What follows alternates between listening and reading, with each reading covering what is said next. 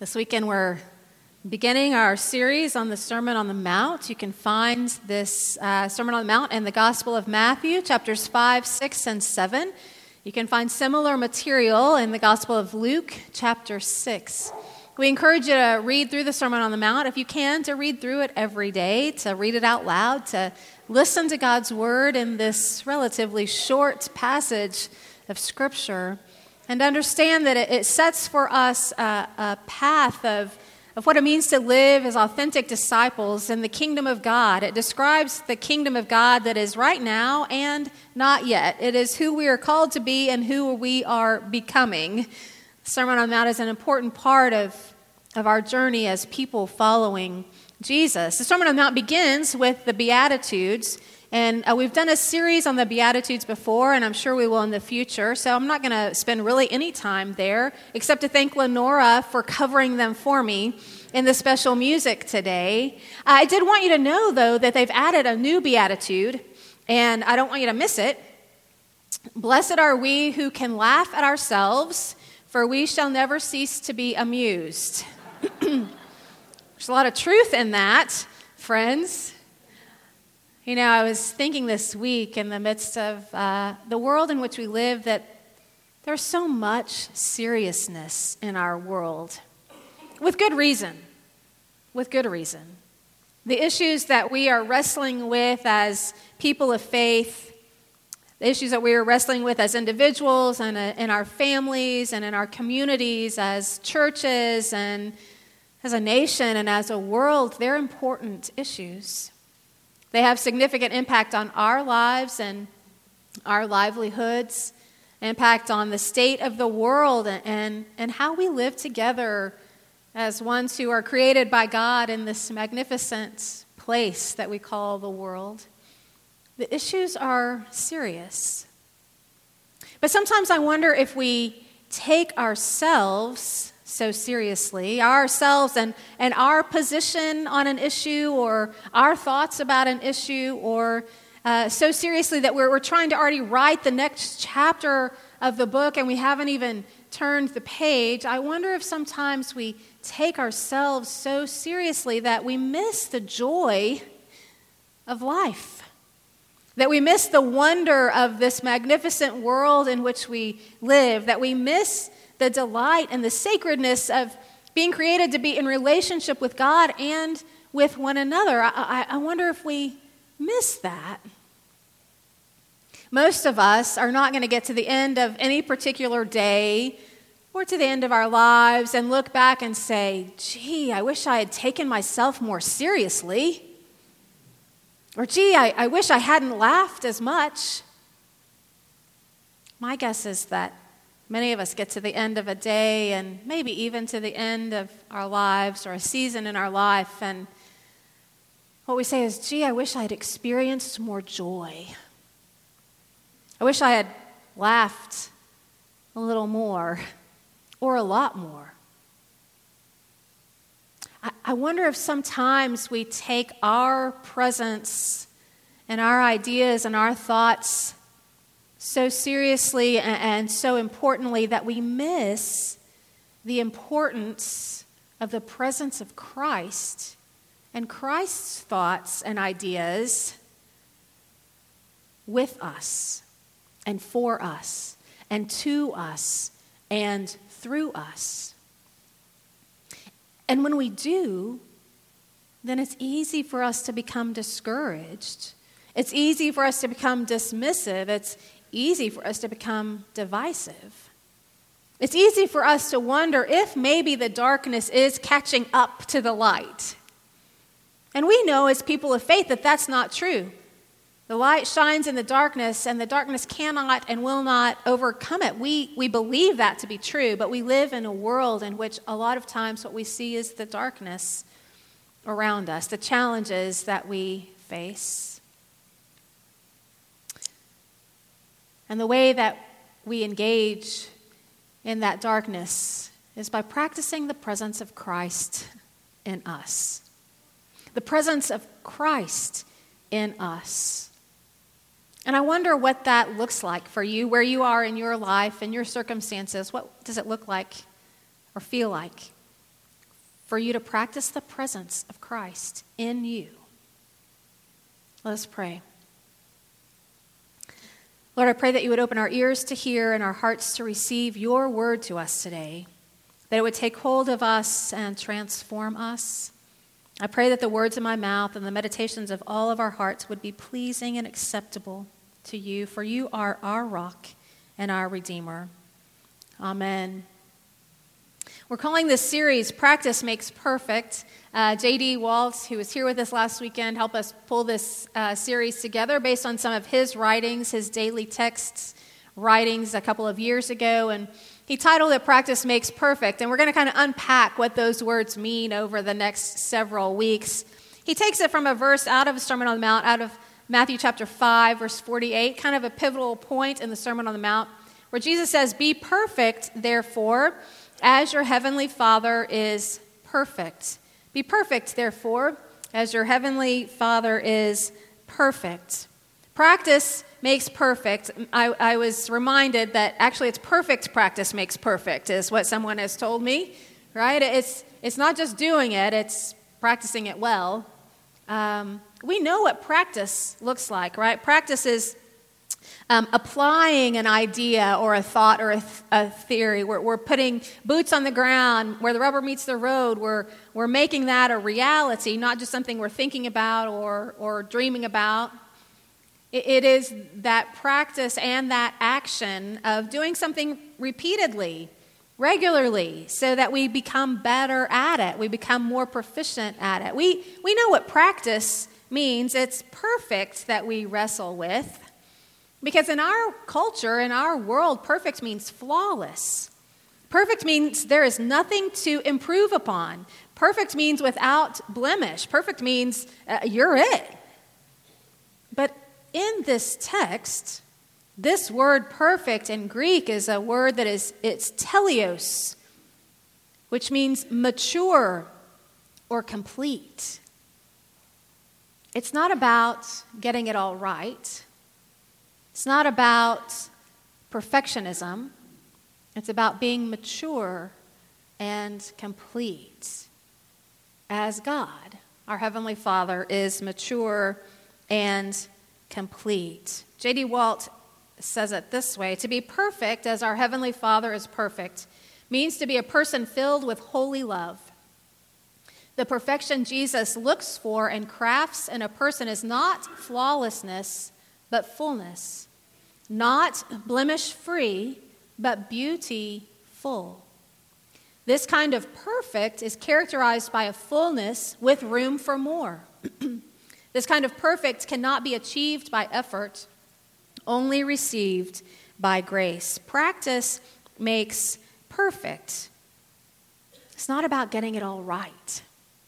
It's not about perfectionism or being flawless or about not ever making a mistake. It's about living this life that we've been given in ways that there's more and more room for the fullness of Christ in us. More and more room for the perfect love of God to be at work in us and through us. John Wesley talked about it being made perfect in love, Christian perfection, being where the love of God and neighbor, that great commandment that Jesus gives to us, the love of God and neighbor, is what rules our thoughts and our words and our actions. It's what rules our minds and our hearts and our souls, our bodies. It's the love of God and love of neighbor that is that driving force in us. That's being made perfect in love. It's about applying or practicing an idea, a command, a theory, so that it becomes not just an idea, not just a suggestion, not just a command, but a reality in our world. It's about practicing the love with which we have been loved. In the Message, Eugene Peterson translates it this way: in a word, what I'm saying is grow up. Your kingdom subjects, kingdom of God subjects, now live like it. Live out your God-created identity. Live generously and graciously toward others the way God lives toward you. Practice makes perfect. Being made perfect in love is not by our own power or our own doing. It's not by our own effort or energy, but by the grace of God. By the perfect love of God at work in and through us, making us more like Jesus. More like Jesus, who is revealed to us in Scripture, who teaches us through Scripture, and in particular, through the Sermon on the Mount. We get a glimpse of what this kingdom of God looks like, who Jesus is, and how we are called to live. Today's text in the 5th chapter comes in verses 13 and through 16. You are the salt of the earth, but if the salt has lost its taste, how can its saltiness be restored? It is no longer good for anything, but is thrown out and trampled underfoot. You are the light of the world. A city built on a hill cannot be hid. No one, after lighting a lamp, puts it under the bushel basket, but on the lampstand, and it gives light to all in the house. In the same way, let your light shine before others, so that they may see your good works and give glory to your Father in heaven. The first thing that you need to know about this is that you here, that word you are the salt of the earth, you are the light of the world, is plural. So it really should be y'all, right? Or all y'all. All y'all are the light of the world. We choose to follow Jesus as individuals, but we can only live out our following of Jesus in community with one another. We choose Jesus for ourselves, but we can only live out that choice by being in community with one another. You are the light of the world. You're the light. The function of light is not to be seen, but to let things be seen as they are. Light reveals what is there. Light uncovers what is there. We don't manufacture the light. We don't create the light. We can't produce this light. The light that shines through us is the light of Christ in us. If you go to the Gospel of John, chapter 8, verse 12, again, Jesus spoke to them, saying, I am the light of the world. Whoever follows me will never walk in darkness, but will have the light of life. So maybe you're saying, okay, well, in John, Jesus says he's the light of the world. In Matthew, he says we're the light of the world. Which is it? Yes, it's both. We are the light of the world as Christ is in us. As Christ, the light of the world, is in us, then we are the light of the world. It's not about us. It's about Christ in us. So in this verse where it says, so let your light shine before others so that they may see your good works and give glory to your Father in heaven. It's not about anything we do. It's not about our accomplishments or our ideas or our demands or our good works.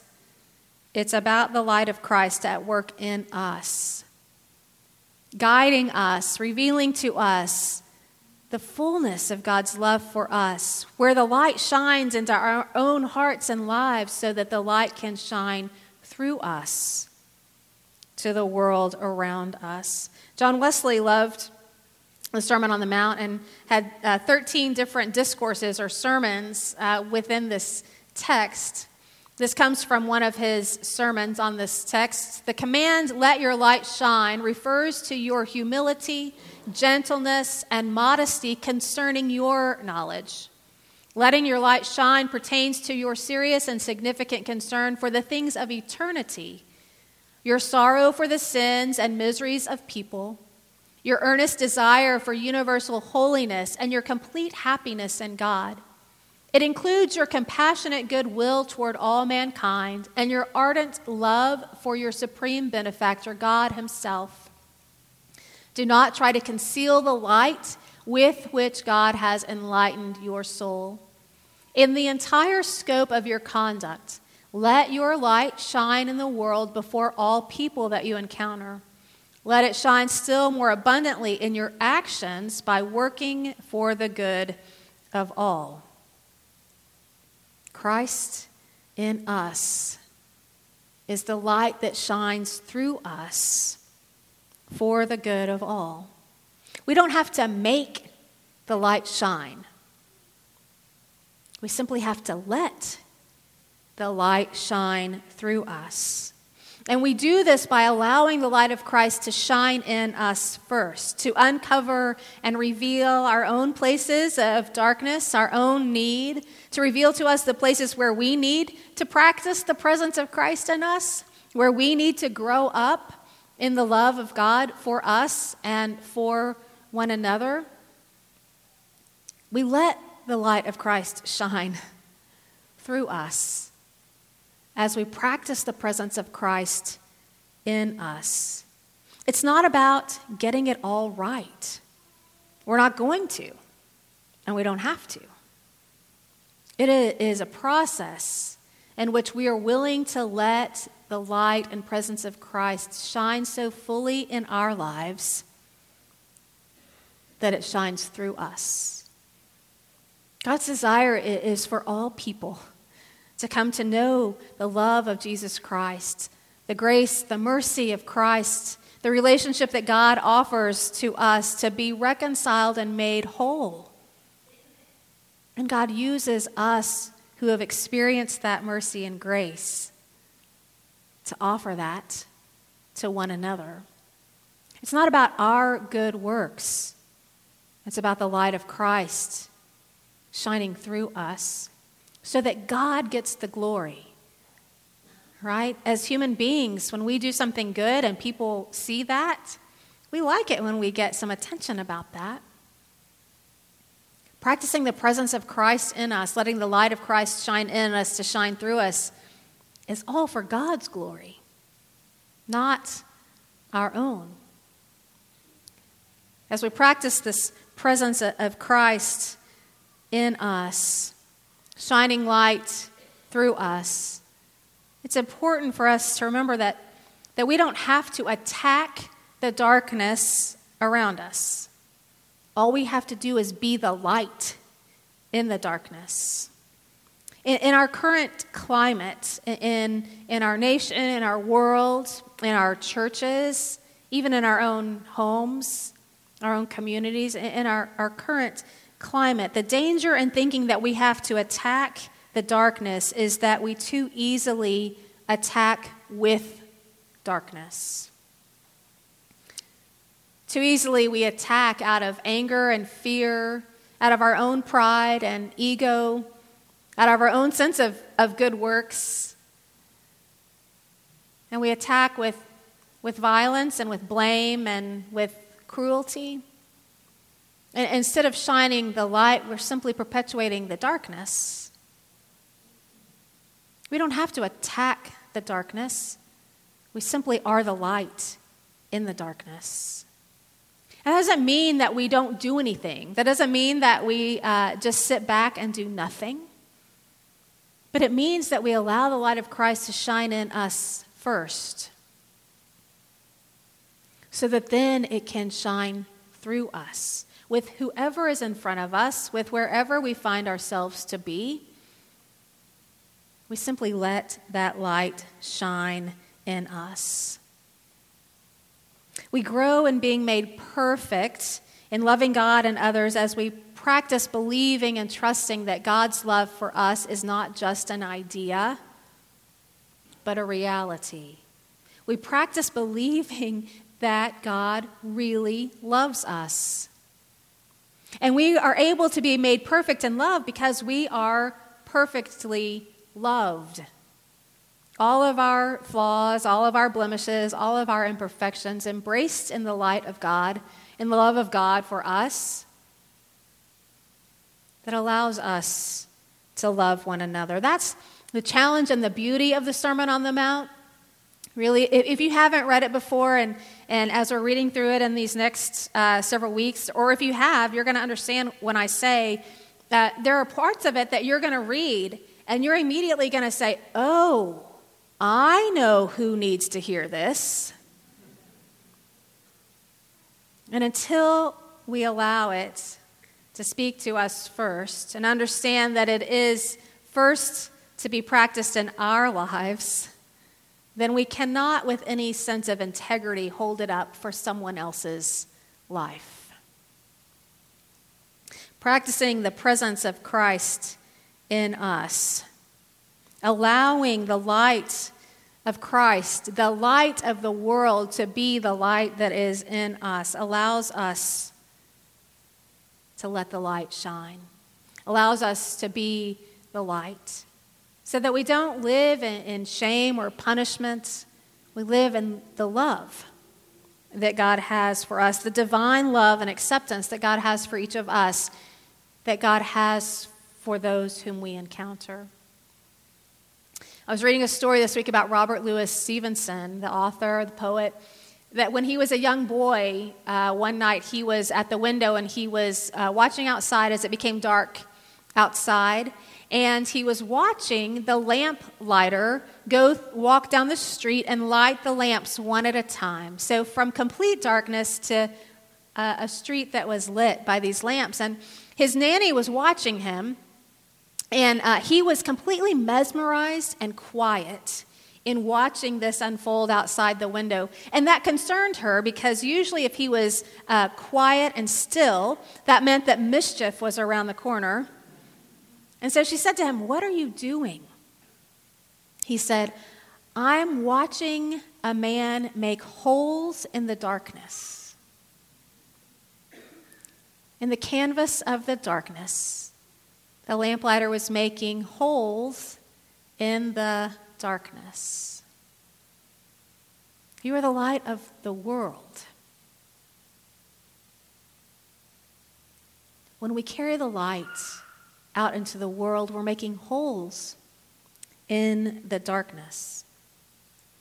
We gather here in worship every week. And maybe nobody's told you this before, but the point is not to be gathered here in worship. The point is to be sent back out into the world. When we gather here as ones who follow Christ, as ones in whom the light of Christ shines, we come together and we're all light, right? But God asks us to be light, not just for one another here, but to the world, out there, beyond these walls.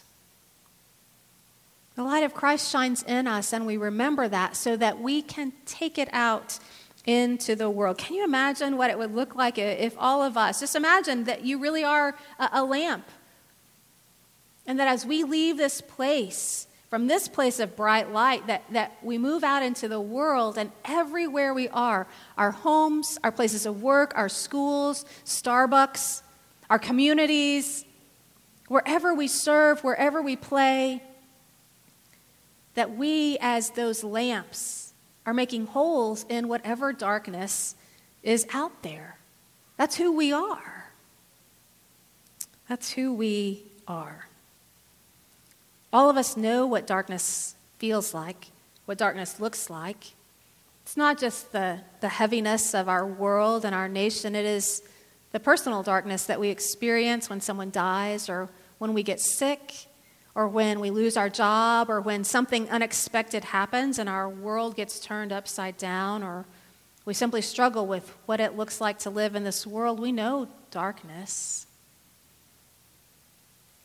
And we know Christ in us. To be light in the darkness, to be a hole in the darkness, doesn't take much at all. It's a word of kindness. It's praying, it's listening, it's being present to make a hole in the darkness.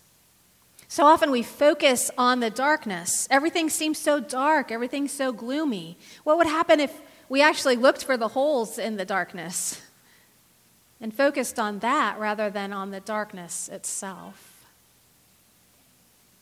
When we're gathered here, it's easy enough to talk about the light and to talk about being the light. When we go out into the world, some of us work in places and find ourselves in places where there are some restrictions placed upon what we can say or what we can do in any given environment. And we understand the need to respect other people's beliefs and other people's space. But still, we shine the light of Christ no matter where we are. Friday night, I was at the hospital with Sherman and his family as he was being welcomed home by God.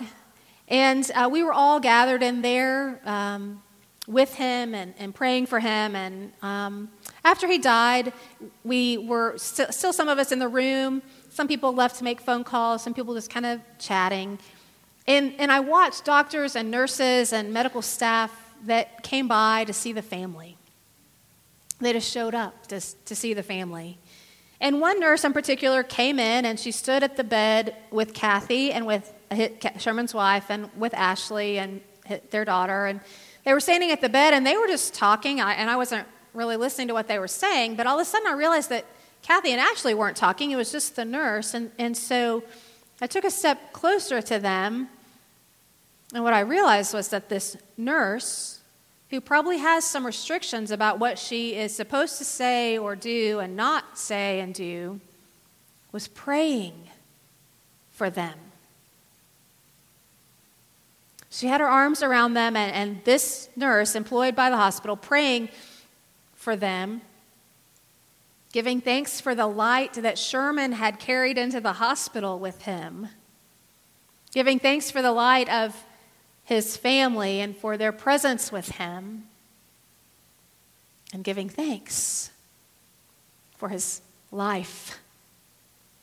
And then praying comfort for them. In the midst of their darkest moment, she was a hole in the darkness. She was light in that space. What would it look like for us as ones who have Christ in us, the light of the world in us? What would it look like for us to simply let that light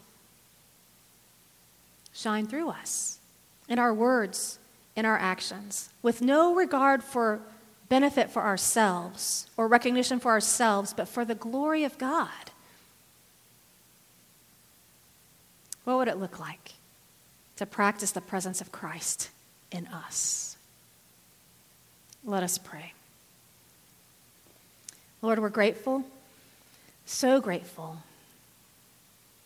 that Jesus is the light of the world and the light of our lives, and that in your love you offer that light to reveal the places where we need to grow, where we need to practice loving you and loving one another. We're grateful that what your light reveals never diminishes your love for us, that your love is complete and whole. And your love embraces us, all of our imperfections and our blemishes and our mistakes, and makes us whole. We pray for courage to let that light shine through us. We pray for courage to let the light of Christ in us make holes in the darkness of this world. And we pray, oh Lord, for those who still are walking in darkness, longing for the light, that they would see it and experience it in us, that they might come to know you as we do. Our hope, our joy, our very life. Help us live as ones who really are the light of the world. We pray in the name of Jesus Christ. Amen.